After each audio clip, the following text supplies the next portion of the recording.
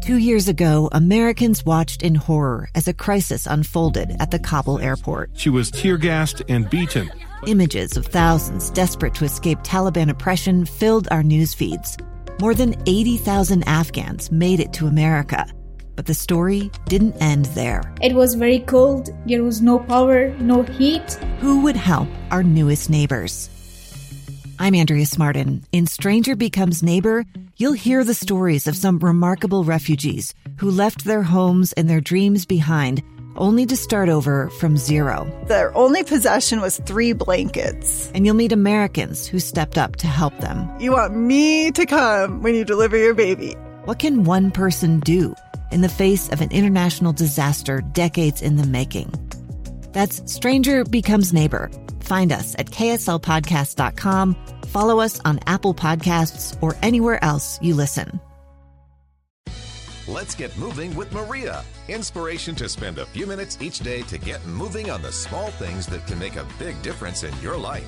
With me today is Danielle Forbes. She's the Hypertension and Health Systems Specialist for the Utah Department of Health. And Danielle, I'm so glad that you're here with us today because I wanted to talk about, we get so worked up about our diet and fitness and what that means to the scale. And sometimes I think we lose sight of what we're actually doing to help our heart. So what are some of the things that we can do that really are having a positive impact on our heart? And maybe we shouldn't be looking at the scale about these things.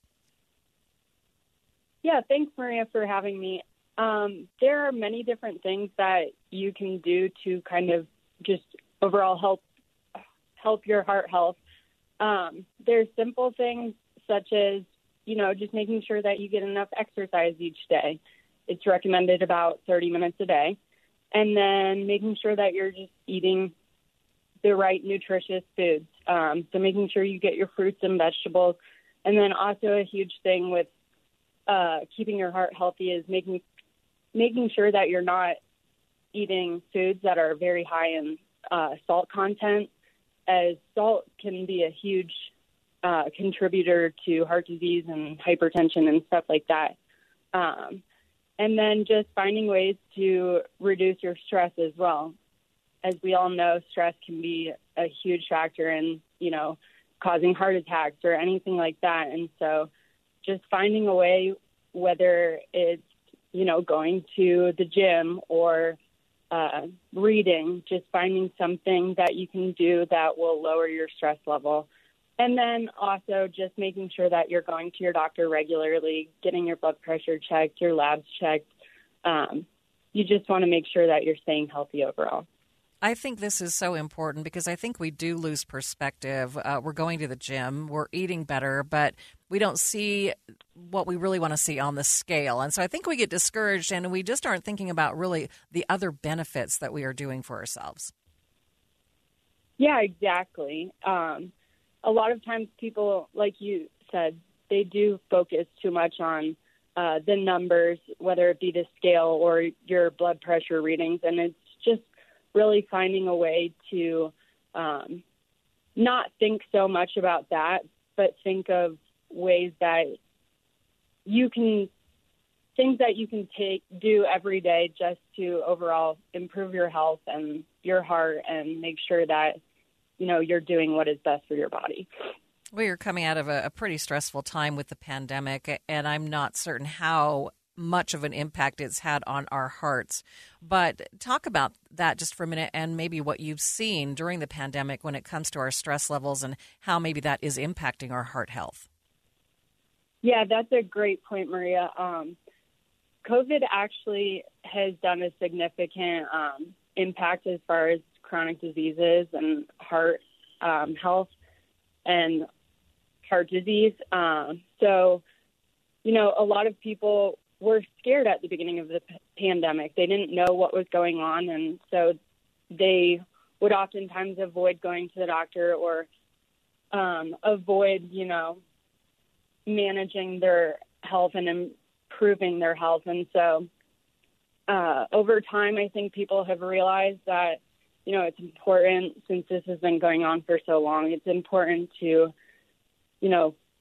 find ways that you can best help yourself and monitor your health. And so we did see a huge rise as far as, or not a rise, we saw a lot more undiagnosed hypertension and like diabetes rates because of the pandemic and people avoiding to go get treatment or to see their doctor. And it was also harder as well with telehealth appointments and not being able to go in person to see your doctor. So you weren't necessarily getting that interaction with your provider, which hindered chronic conditions and heart disease. So, What is the best way at this point in time to maybe, I don't know if I want to use the word regroup, but really get things back together and get back on track?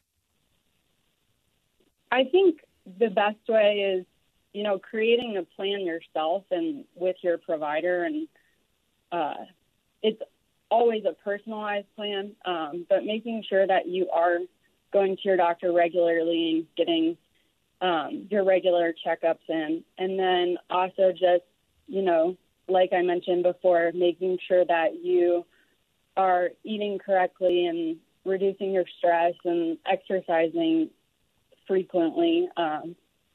Those are really just the easiest ways to make sure that you're getting back on track and focusing on your own heart health, as well as you can also check in with, friends and family and make sure that they're doing the same. And just after you go to an appointment, just say, hey, make sure that you're going to your doctor regularly, and just being there for others as well. I want to go back to something you said earlier about salt and salt content, because I'm noticing that salt is in just about every packaged food. That is correct. Salt is a very hidden kind of ingredient in a lot of foods, and many people don't realize how high certain foods can be in salt content. A lot of processed things, those are very high in salt, and so you want to make sure that you are looking at the nutrition labels when you're buying things so that you are making sure you are buying heart healthy. And some products tend to have a label that either have a heart on them or something that says heart healthy or something like that. I think we're kind of spoiled in that we are so used to the flavor of salt and sugars in our foods that we tend to think now eating something that's lower in salt and it's pretty bland. What kind of advice to give to people about other things they can do to maybe spice up their food? That's a great point, and it is true. We oftentimes, the first thing after cooking a meal is we reach for the salt shaker to add more salt to foods. And I think it's important to realize that you can use other spices or other ingredients, that can add a little bit of flavor without adding too much salt content. So a lot of times it's just looking for labels that have low sodium and, just being creative when you're cooking or making foods is just, it's a trial and error type thing. So you can add as much or as little flavor as you would like. If we dial down a little bit on fitness, you said exercise regularly. What does that mean for most people? For some people, it might mean going to the gym and, lifting weights or doing a ton of cardio, but it also can be just, simply going outside and going for a walk and enjoying the fresh air and making sure that, you're just continuing to move throughout the day, as sitting can be a huge factor as far as, causing you to be sedentary and just not do a whole lot. So, yeah, with people at home stuck in front of their computers for 2 years, that had to have some impact, right? Oh, yes. The work-from-home lifestyle did not really help that as far as, making sure that you're continuing to move. So, yeah, just taking breaks throughout the day and getting up and going outside or, simply doing a few push-ups or whatever it may be if you have a break in between meetings. I want to talk about stress and how it impacts our health. Is it a bigger factor than maybe even fitness and what we're eating? Stress can be even a bigger factor in hurting our hearts? Stress is definitely a huge cause as far as contributing to your heart issues and heart disease. I don't necessarily know if it is more so a bigger risk factor, but I would say all of it, exercise, diet, and then the stress level, they're all key things. And so, like you said, making sure that you're monitoring your stress levels, and sometimes you can feel it. You might just be sitting there and, you might have gotten 10 emails and you're just like, oh my gosh, my stress level just rose. So, finding a way to balance work and then making sure that you're just taking time for yourself as well is a huge thing that you want to make sure you're doing throughout your day and week. Yeah, I think stress is probably, for me, one of the harder things to really control. I have a stressful job.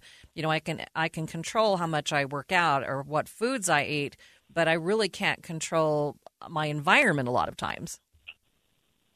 That is true. And a lot of people do have that problem where they can't necessarily control their environment. They might have stressful home situations or just stressful jobs in general. And so it is really finding something that works for you where you can get a little bit of relief and, shutting it down and just closing it off where you're almost trying not to think about it, which, again, is very hard.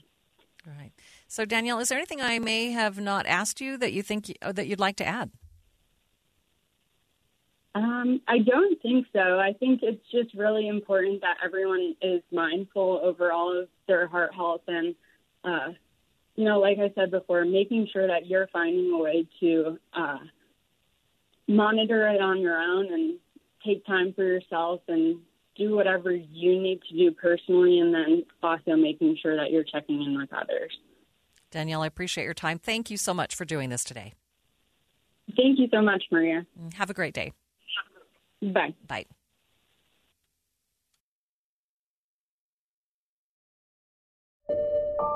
I'm Dave Cawley, investigative journalist and host of the podcast Cold. Don't miss Cold's new Season 3, where I look into the unsolved disappearance of Cherie Warren, a woman last seen leaving her job at a Salt Lake City office in 1985.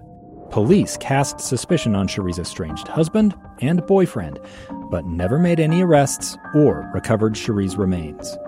Find Cold Season 3, The Search for Cherie, anywhere you get your podcasts.